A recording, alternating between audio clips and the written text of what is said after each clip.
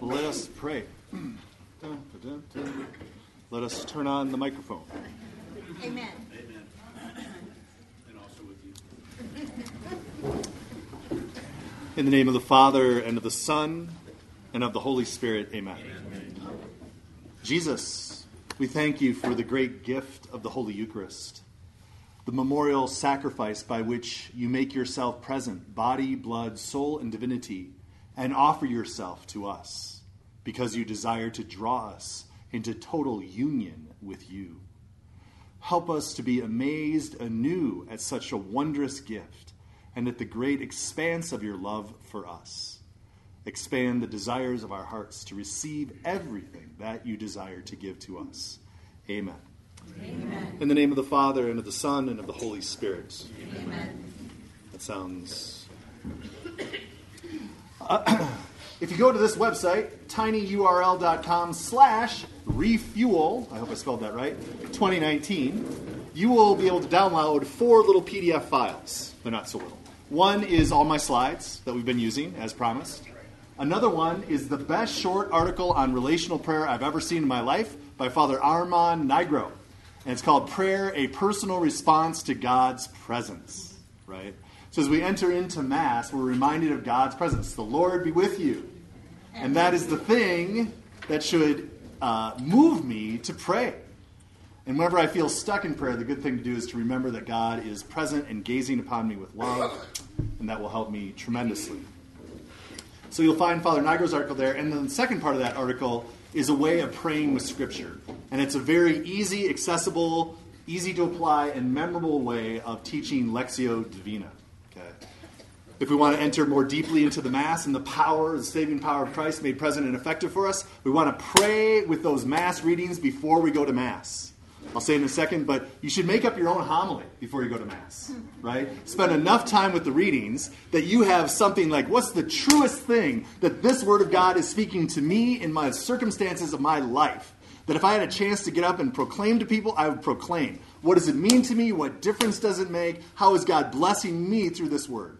And I guarantee you, if you go to Mass, Father may not say a thing about that, but it will help you to receive what God is saying through the ministry of the priest as well. So there's a great way of praying with Scripture in Father Nigro's article. Thirdly, in there, you'll find a handout on intercessory prayer, a number of excellent quotes from the Catechism and Pope Francis, Evangelium Gaudium, on the work of intercessory prayer. And last but not least, you'll see there's just today, Monsignor Charles Pope, who's a priest of the Archdiocese of Washington, D.C. A lot of his stuff is linked on newadvent.org. He had a great list of 150 biblical titles for Christ that we can use to praise the holy name of Jesus Christ. And he has the scripture reference right to them. And he had it in a PDF, so I threw it up there, and you can have that from Monsignor Charles Pope. All of which will make sense as we go through this conference. Okay, so tinyurl.com, refuel /refuel 2019, all of those will be available to you. We're talking about the mercy of Jesus, the love of God poured out on our misery. Not only for the forgiveness of sins, but for the healing of our bodies, minds, and spirits.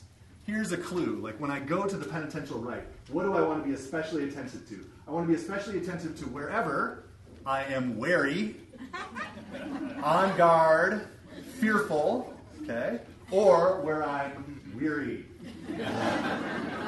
So anywhere inside that you feel like that or like that in your relationships and the stuff going on in your own heart, in your situations in life.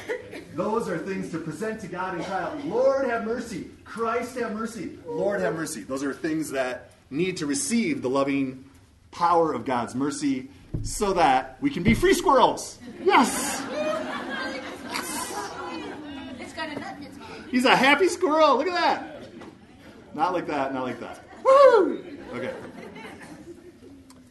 Let's think of the movement of the Mass. We come in, holy water fonts remind us of the baptism, and we begin Mass in the name of the Father, and the Son, and the Holy Spirit. And then we remember that God is present. The Lord be with you. And we pray that He be present in the ministry of the priest and with your spirit, Father. Please. And then let us call to mind our sins. I'm in the presence of God who is holy, and I recognize in my sinfulness that I am not. And I should have that gift of confirmation of the fear of the Lord and be trembling to enter into the holiness of God's presence, but trusting in His mercy And so I ask, Lord, have mercy. Christ, have mercy. Lord, have mercy.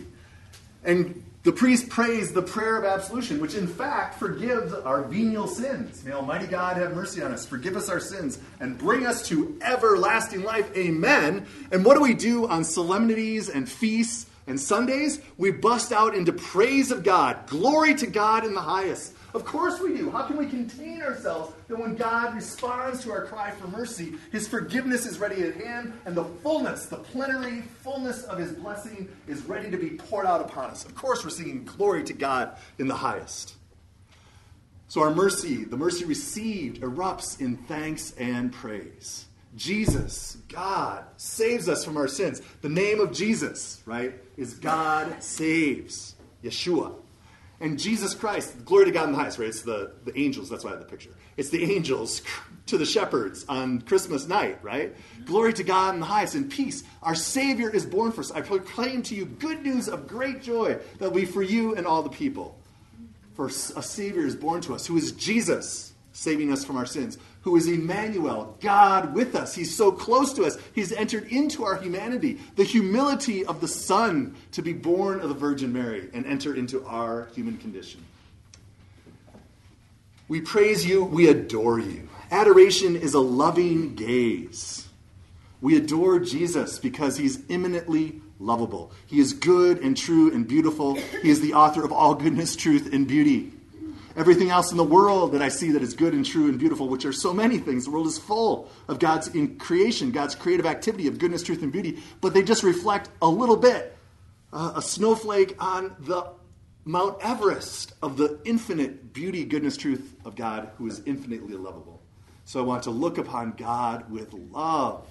And we have the great gift of adoration of the Blessed Sacrament in many of your parishes, many times in different ways. And even if not, I can always go and adore Jesus still in the tabernacle, just to enter into his presence, maybe for 5 minutes on my way home from work if I'm passing by a church where the tabernacle is available, like the chapel's open and available. What does it mean for us to glorify God? We praise you, we adore you, we glorify you. How can I, a creature, glorify God? Well, St. Ignatius in the Spiritual Exercises offers us, I think, this very handy handle to get on that work of glorifying God. To glorify God means to make God known and loved more in every human heart, and to be known and loved in more human hearts, right? So that more and more people will know and love God, and that each person will know and love God more. That is us glorifying God. When Mary says, my soul proclaims the greatness of the Lord, my soul magnifies the Lord, she's giving glory to God in her being. She's revealing to others the greatness of God, and it makes God more lovable and more known in the hearts of many people. Have mercy on us and receive our prayer, we sing in the Gloria. And we acknowledge that Jesus is the Holy One, the Lord, and the Most High.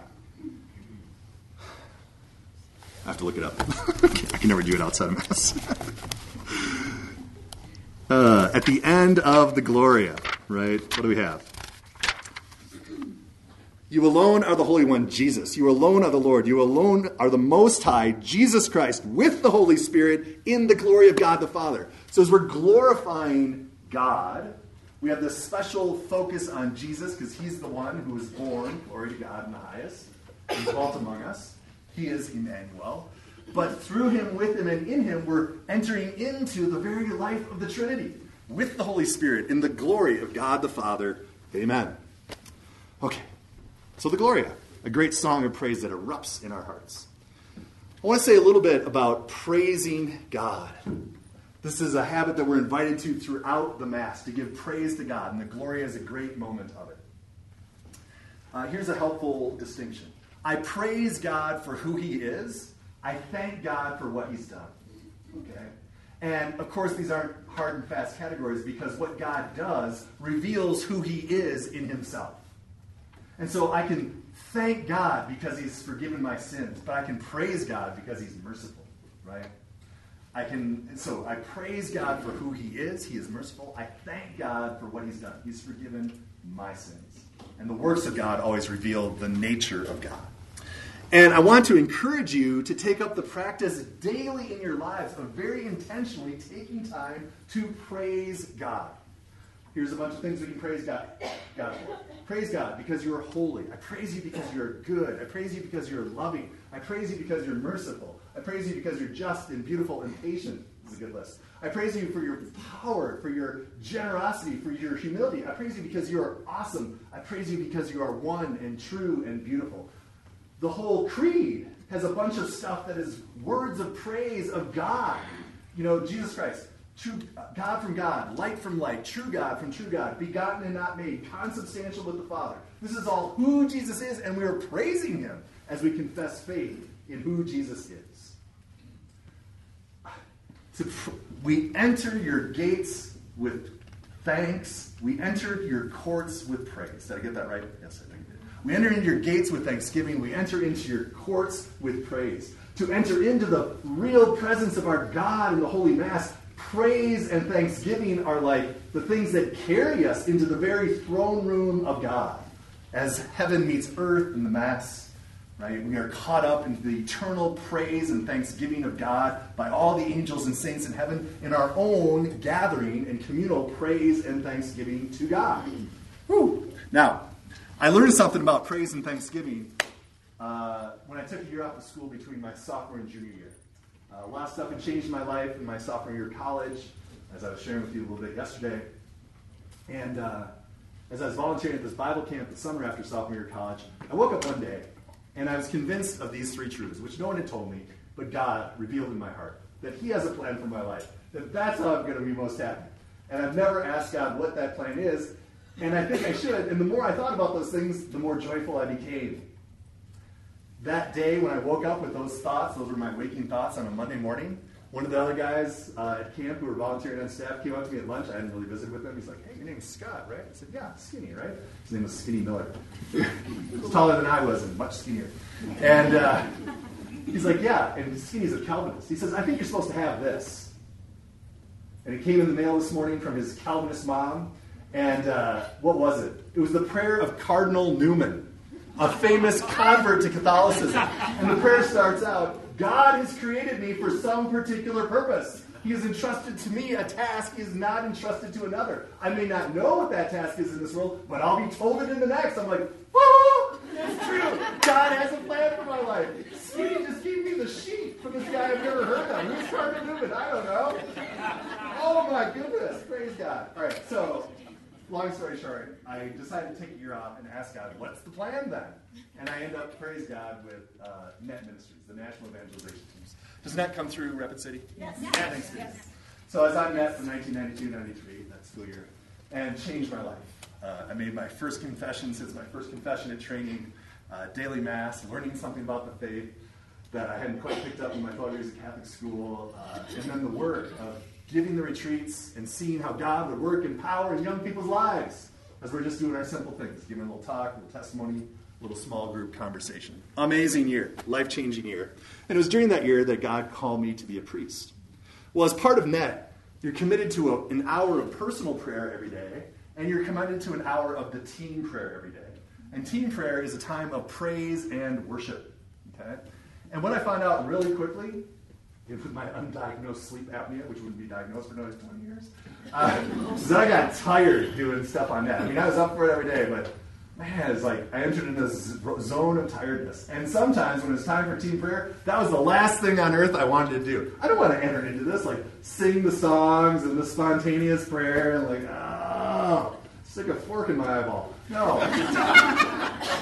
True story. But I found, because I'm a military guy, so I found that, I'm committed to this, so I'm going to see it through. And what I found is that as I chose, even though I didn't feel like thanking God or praising him for anything in that moment, when I chose to enter in and I started to praise him, God, you're holy, I praise you. Jesus, you're merciful. I thank and praise you. And to thank God for the blessings that I've received, even though I'm not really feeling it in my heart caught up really quick. Very quickly did my heart awaken, and as the Spirit of God starts moving in our hearts, of course he's going to move us in praise and thanksgiving to God. So I can't tell you how much of a blessing it is. Now, I learned that year. I forgot it for a long time. God taught me again. I started doing it. I forgot again. And I learned it again a couple years ago. Okay?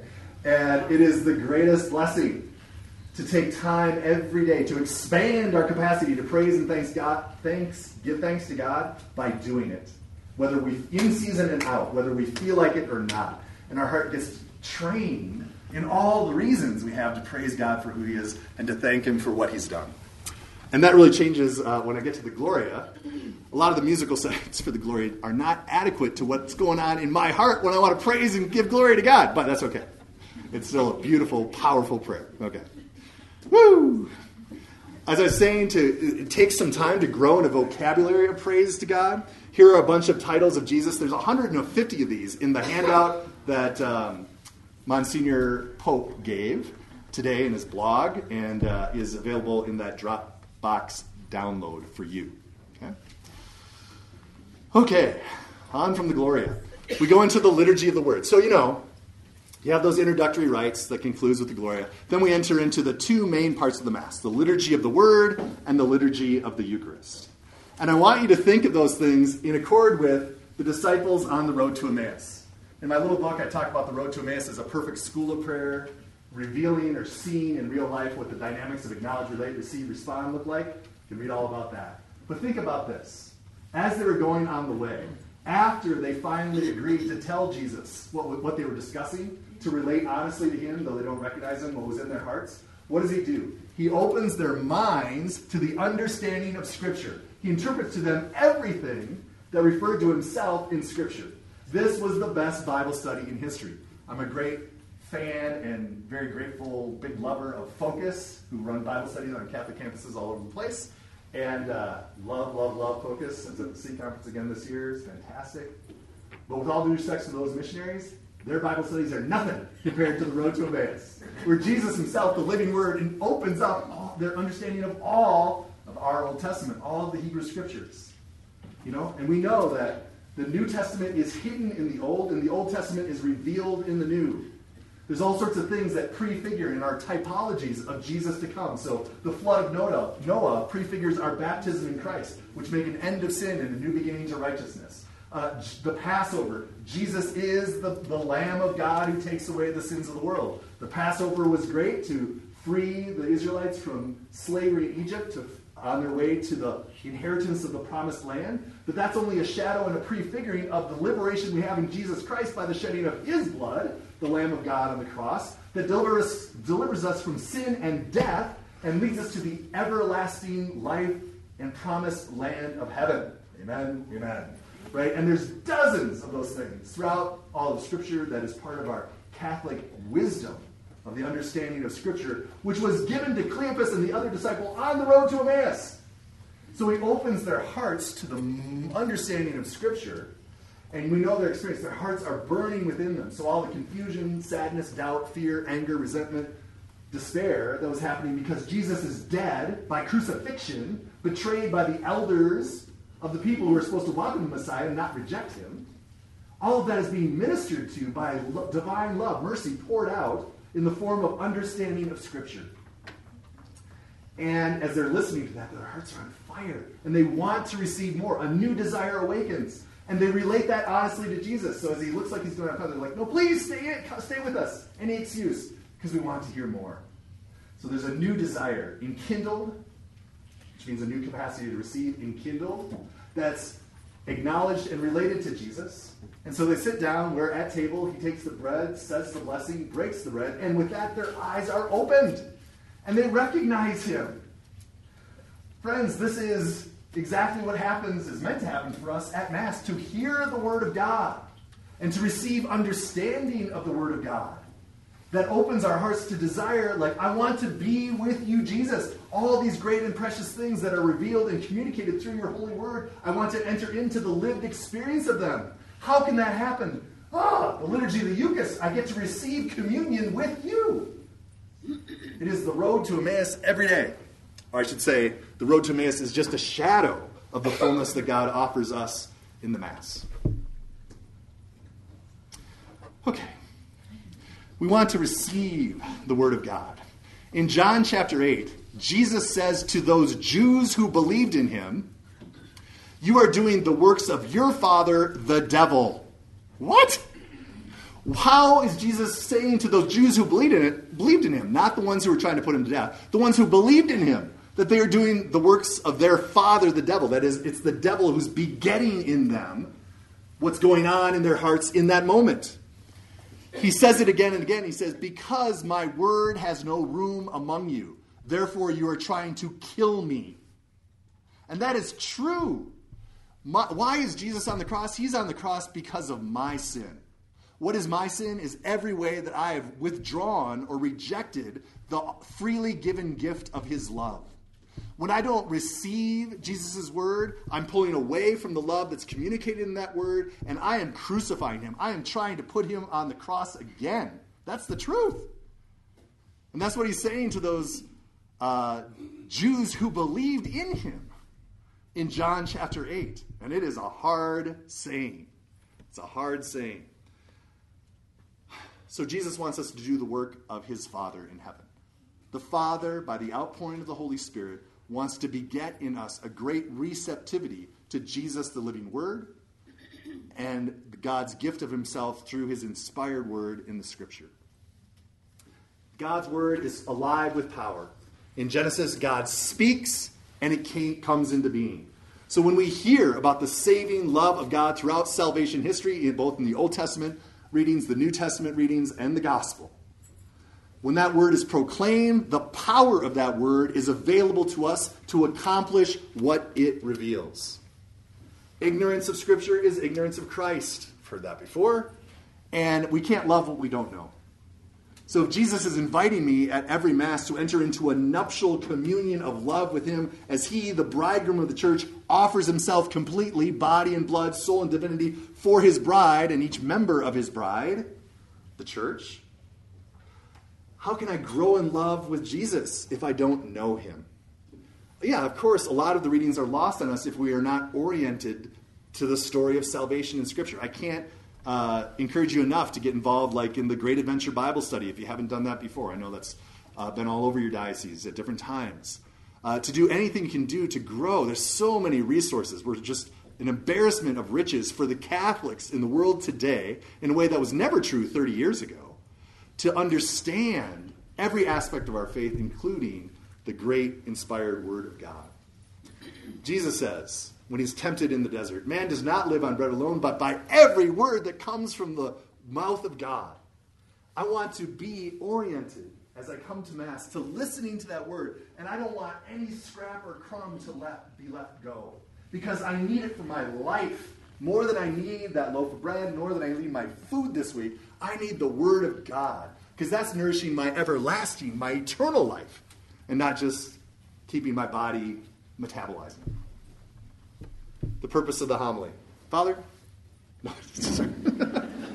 Father gave us a beautiful homily. It's to take the Word of God to help it be received by the people who are hearing it proclaimed, so that they can be led to an encounter with Jesus and then left there. The greatest thing a priest can have, or deacon, when they're preaching the homily, is that people are drawn to a great silence.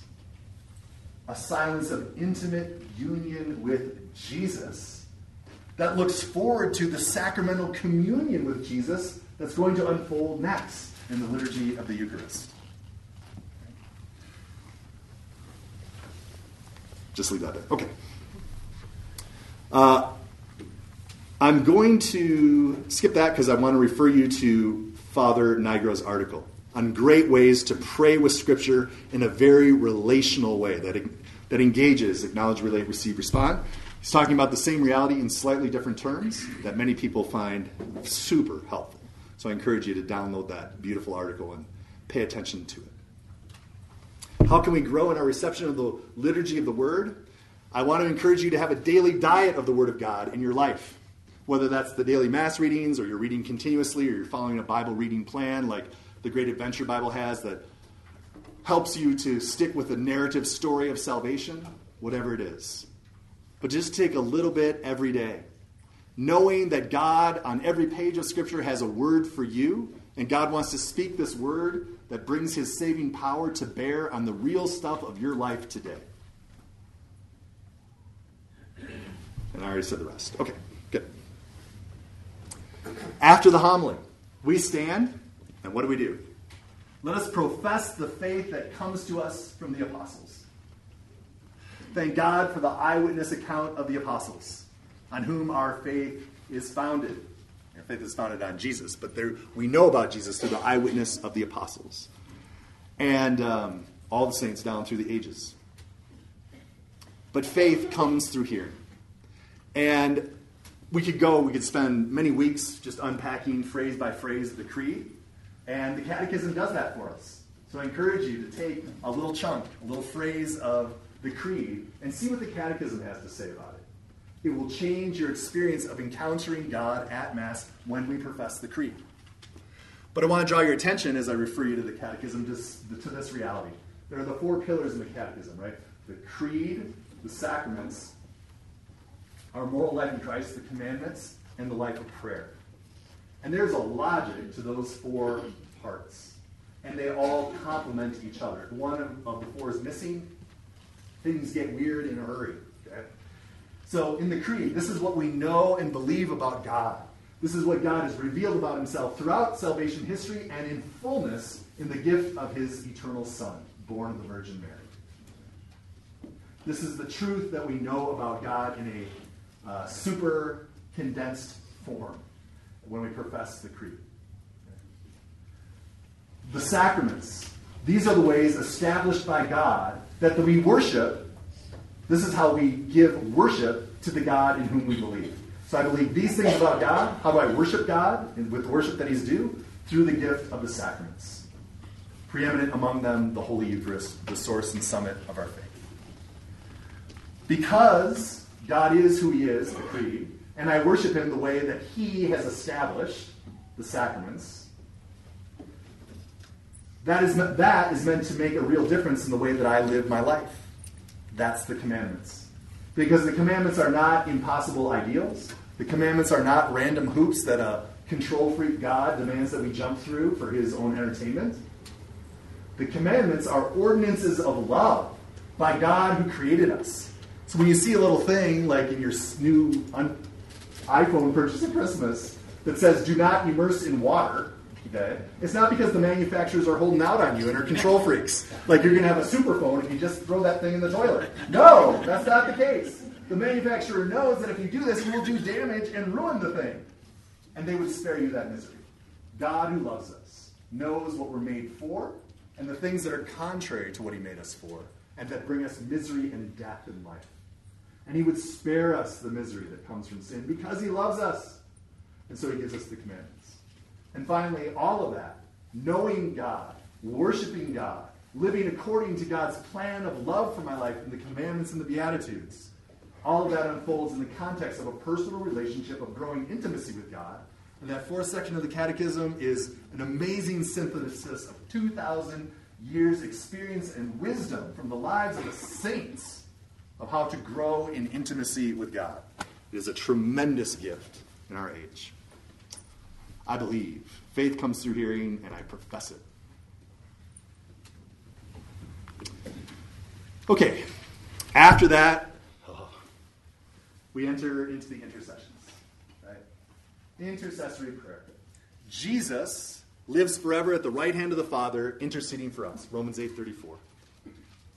And so we are invited to let our hearts be a tabernacle. The tabernacle was the meeting place where God made himself present to the Israelites. It was the portable tent structure in the desert for 40 years, and then the temple was built on that same model. Okay? The tabernacle is the meeting place where God is present, and we can enter into his presence. Well, God has made your heart his tabernacle from the day of your baptism. And in intercessory prayer, what we're invited to do is welcome people and their situations and their needs, whether those are people in our own family, close friends and other relatives, or the needs of the world.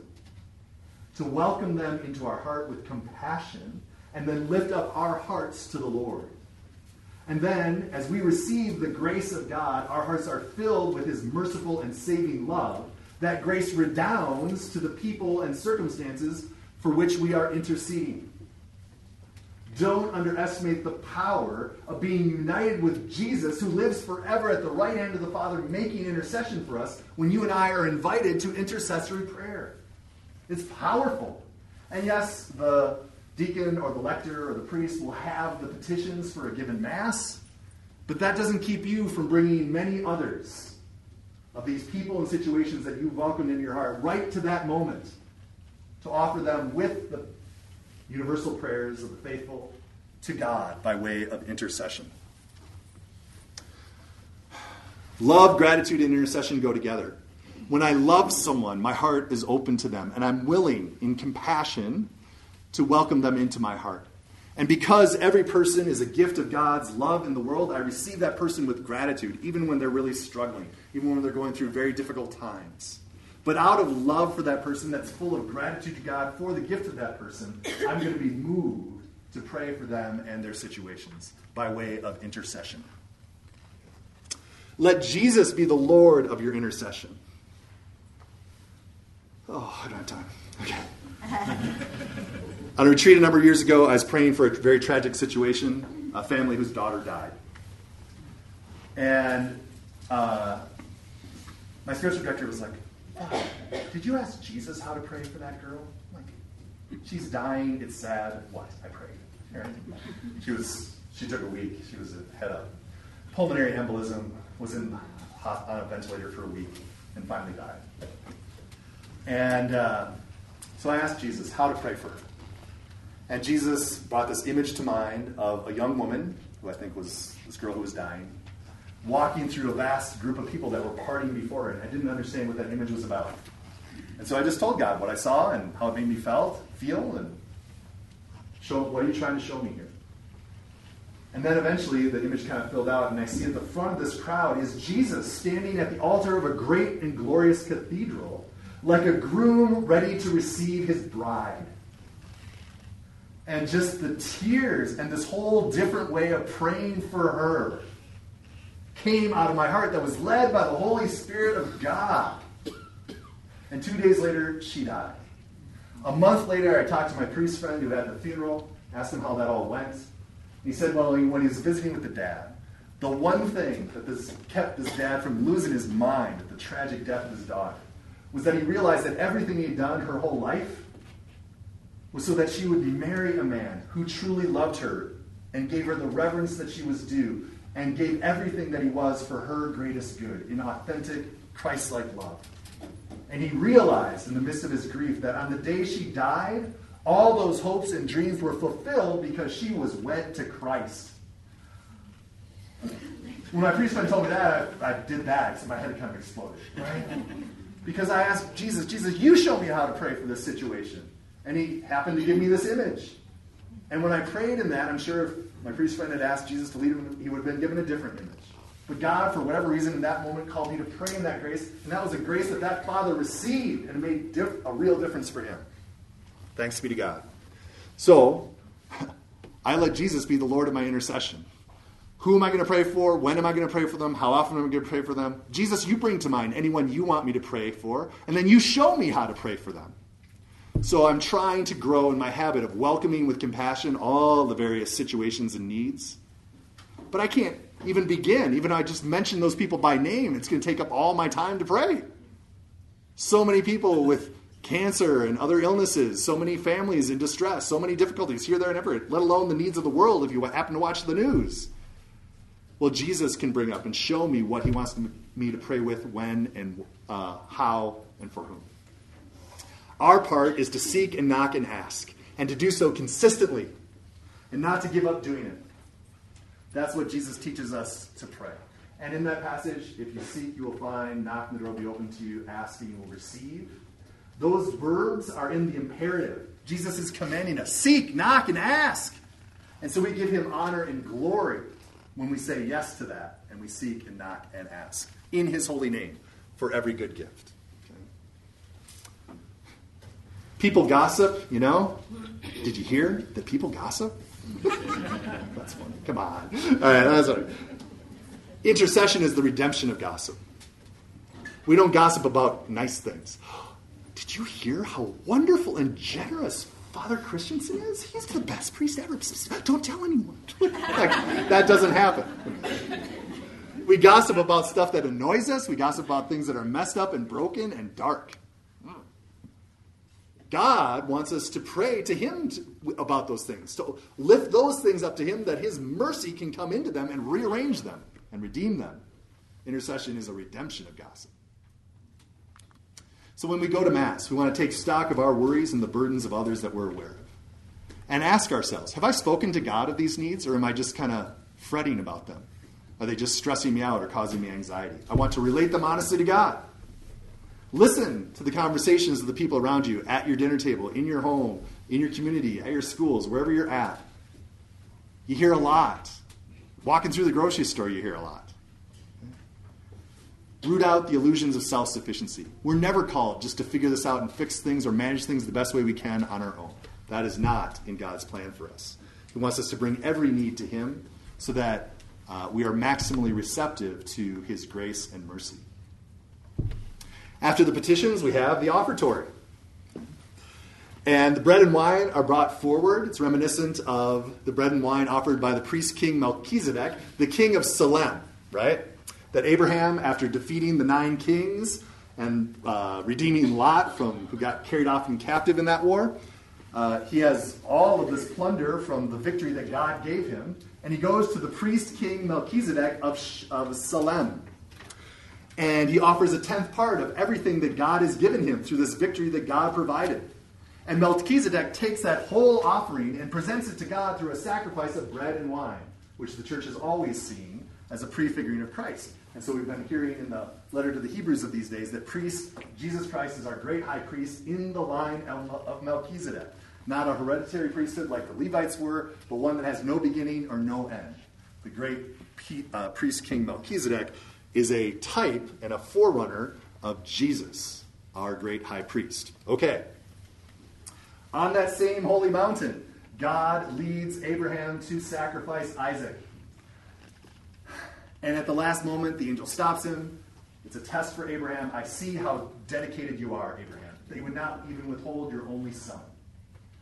And Abraham names the place Yahweh Yireh. The Lord himself will see. And that has 2 meanings. He sees what's happening, and he will see to it. He will provide. So Yahweh Yireh in the land of Salem. And there's a place today on earth called Yireh Salem that you and I pronounce Jerusalem. It's on that holy mountain where those things took place. And God indeed provided the gift of his only Son to set us free from sin and death. And we are called to come to him with praise and thanksgiving and offer him what? Offer him everything that's going on in our lives. And yes, all of that offering of every person gathered at the Mass to be heaped upon the altar is presented to God through the bread and the wine as we offer them up to God. Okay? Pray, brothers and sisters, that my sacrifice and yours. What is the sacrifice that you're bringing to God? What are you offering to God? He wants everything. He wants your heart. He wants all your situations and your relationships and everything. The good, the bad, and the ugly. That's what you can offer to God. That no one else can. No one can do that for you. But you want to. Why? For many reasons. But most especially in preparation for the epiclesis.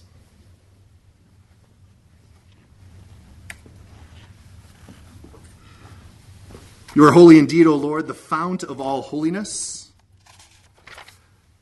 Make holy, therefore, these gifts, we pray, by sending down your Spirit upon them like the dewfall.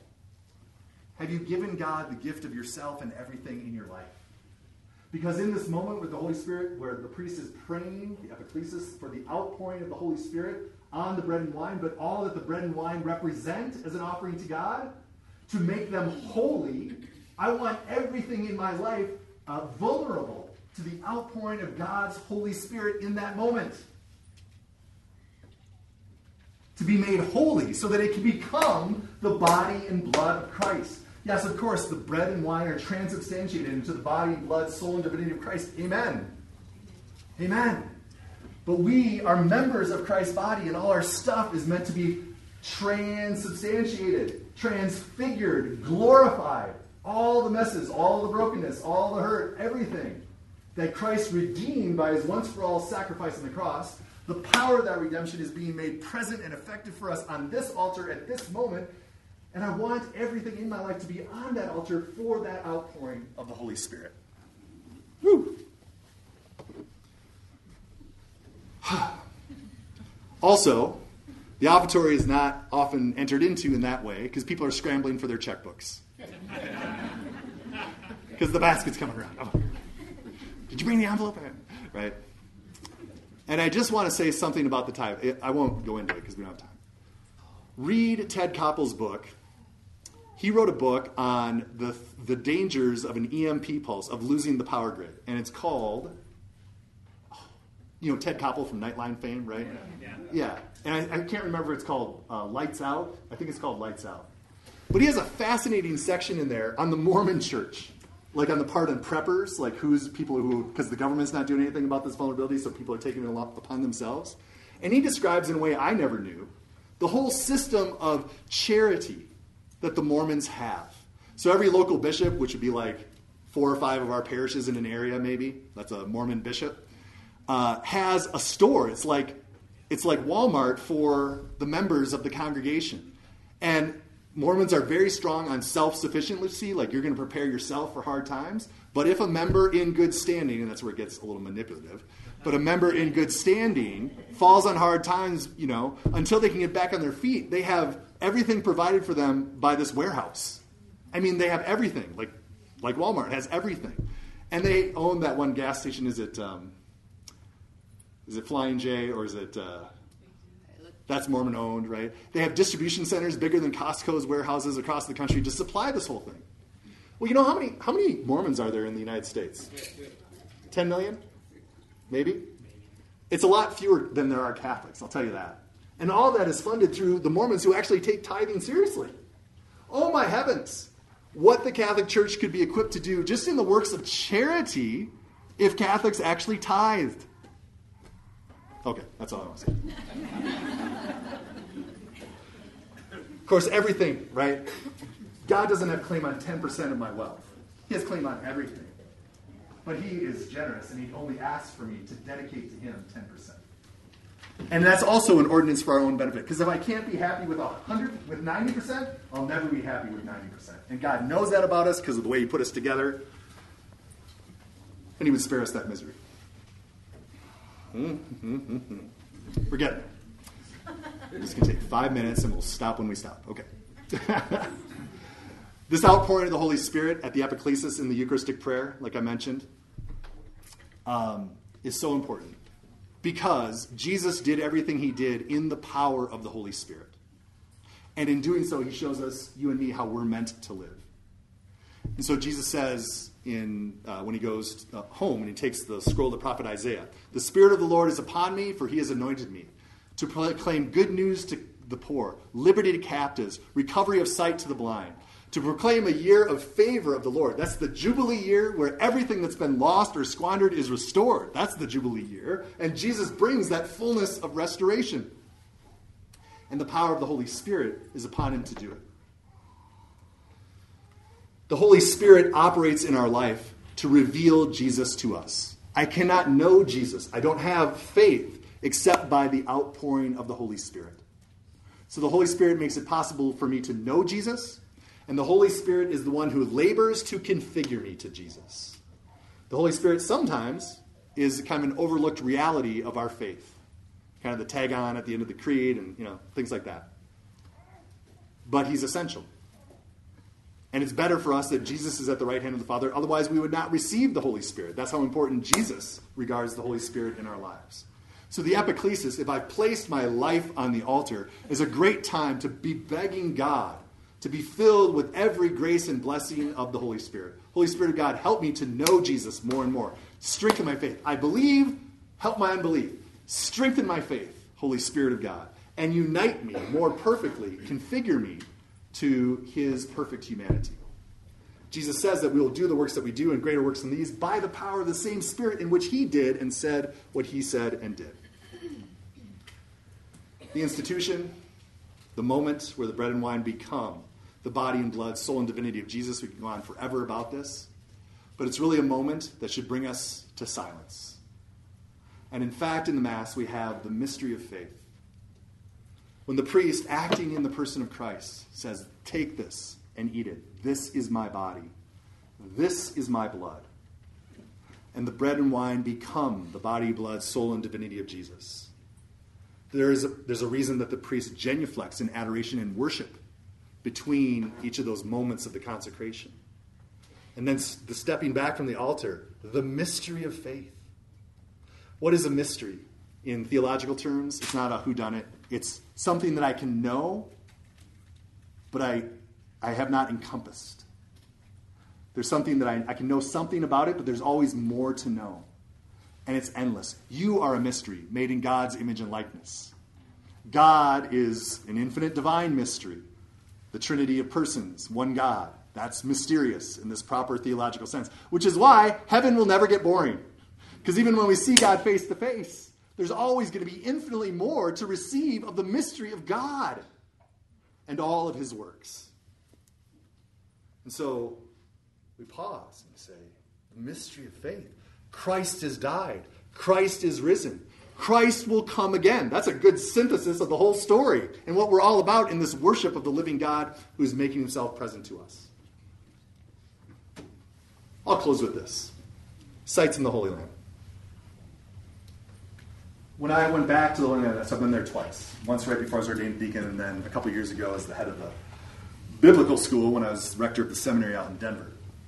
And what I didn't realize when I wasn't a priest, is that at every site of the mysteries of Jesus' life,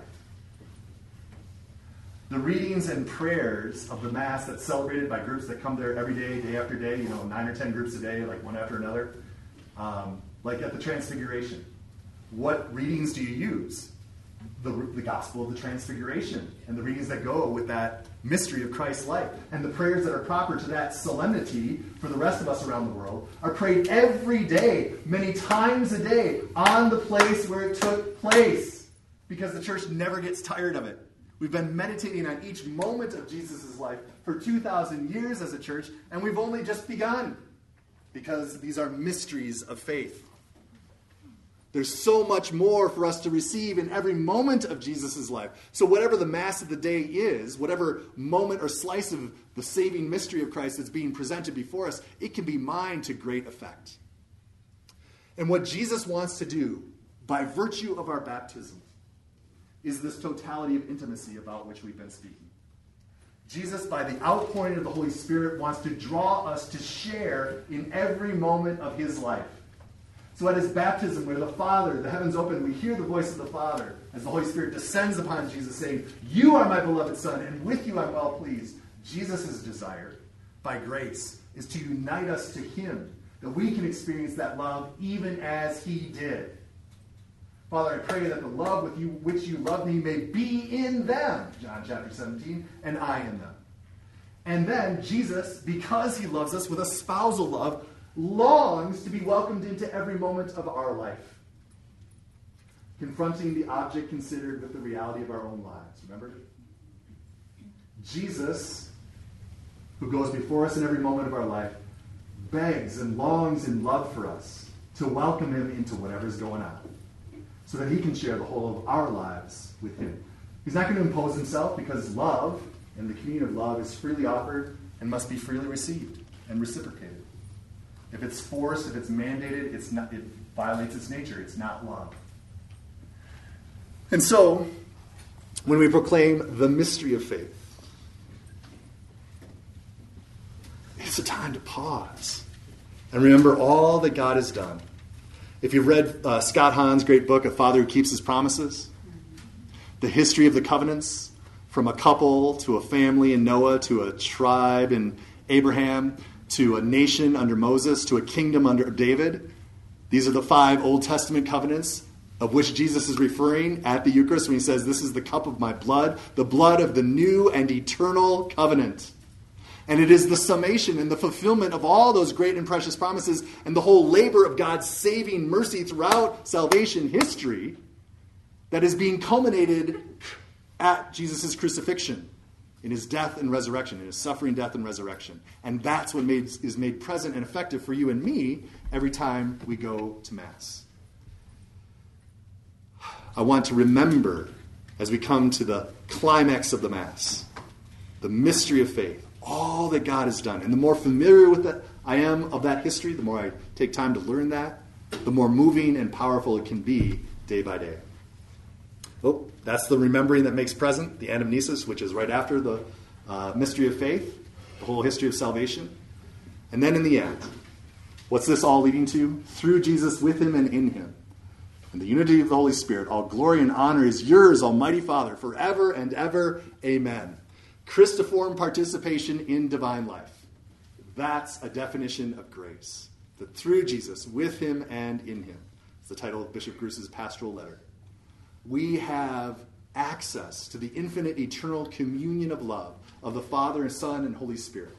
We are adopted sons and daughters with Jesus Christ of our Heavenly Father through baptism, and we are co-heirs with Christ to the kingdom of God. It is the Father's good pleasure to give you the kingdom, and he does so not just as a legal transaction, but by drawing us into relationship where we can cry out to him, Abba, Father, and that we can receive his peace and a living communion with him. There we'll stop. Okay. Let's pray. In the name of the Father, and the Son, and the Holy Spirit. Lord Jesus, I pray that these hours together would enkindle in each one of our hearts a new horizon of hope and desire, anticipation, and trust-filled expectation. That you have so much more that you want to pour out upon us. Tsunamis of love, tsunamis of grace, tsunamis of healing, tsunamis of growing intimacy with yourself that we can share in your very life and recognize and welcome you into every moment of our own lives. Expand our desires. Enkindle our trust and expectation. Help us to believe. Help us to adore. Help us to be empowered by your Holy Spirit to make you known and loved more by every person, Jesus.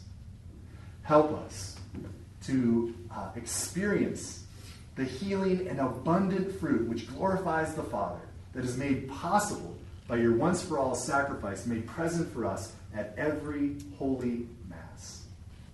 Jesus, let us be so caught up in the power of your saving grace every time we come to worship you in the Mass that we cannot contain ourselves.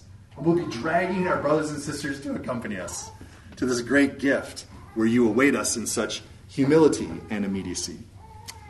All glory be to the Father, and to the Son, and to the Holy Spirit, as it was in the beginning, is now, and ever shall be, world without end. Amen. In the name of the Father, and of the Son, and of the Holy Spirit. Amen. Amen. This last slide is just a list, and it's in the thing that you can download, of the things that we touched on in those 4 hours. I know that was a whirlwind, okay? But you can go back and revisit it. You get the idea. Every moment of Mass is significant. There's a gift for us in each moment of Mass and a way to enter into it much more deeply and relationally with God who loves us in the full measure of his saving power of Jesus Christ. Thanks so much for being here. It's been a great year. Thank you, Father. Well, just amazing. It just opened up a whole new horizon. Always great to hear it again for the first time. But I just thank you for your priesthood. Thank you for your priesthood. Thank you for your years of service. And thank you for the sacrifice of coming out here and accepting our invitation to come out to vacation land in South Dakota. So, you're always welcome out here. But I know it is a sacrifice to you personally, but also for your people whenever we're away from our parishioners. And so we're very grateful for that and for the insights that you've given us into the Mass. Perhaps you'll be back again. Because it's just amazing as we think about it, that as we go to Mass tonight or tomorrow, once again, that we're there at the Annunciation, and we're there at the crib in Bethlehem, we're there on the Sea of Galilee, we're there in the temple of the synagogue with Jesus, we're there at Calvary, we're there as he rises, we're on the way to Emmaus, and we're there with the Lord in glory. And so at each and every moment, the mystery just continues to envelop us and take us up into the love of God. So once again, thanks to Father Trainer. He's got to get back to his parish, so we wish him well and safe travels. God bless you. Thank you so much.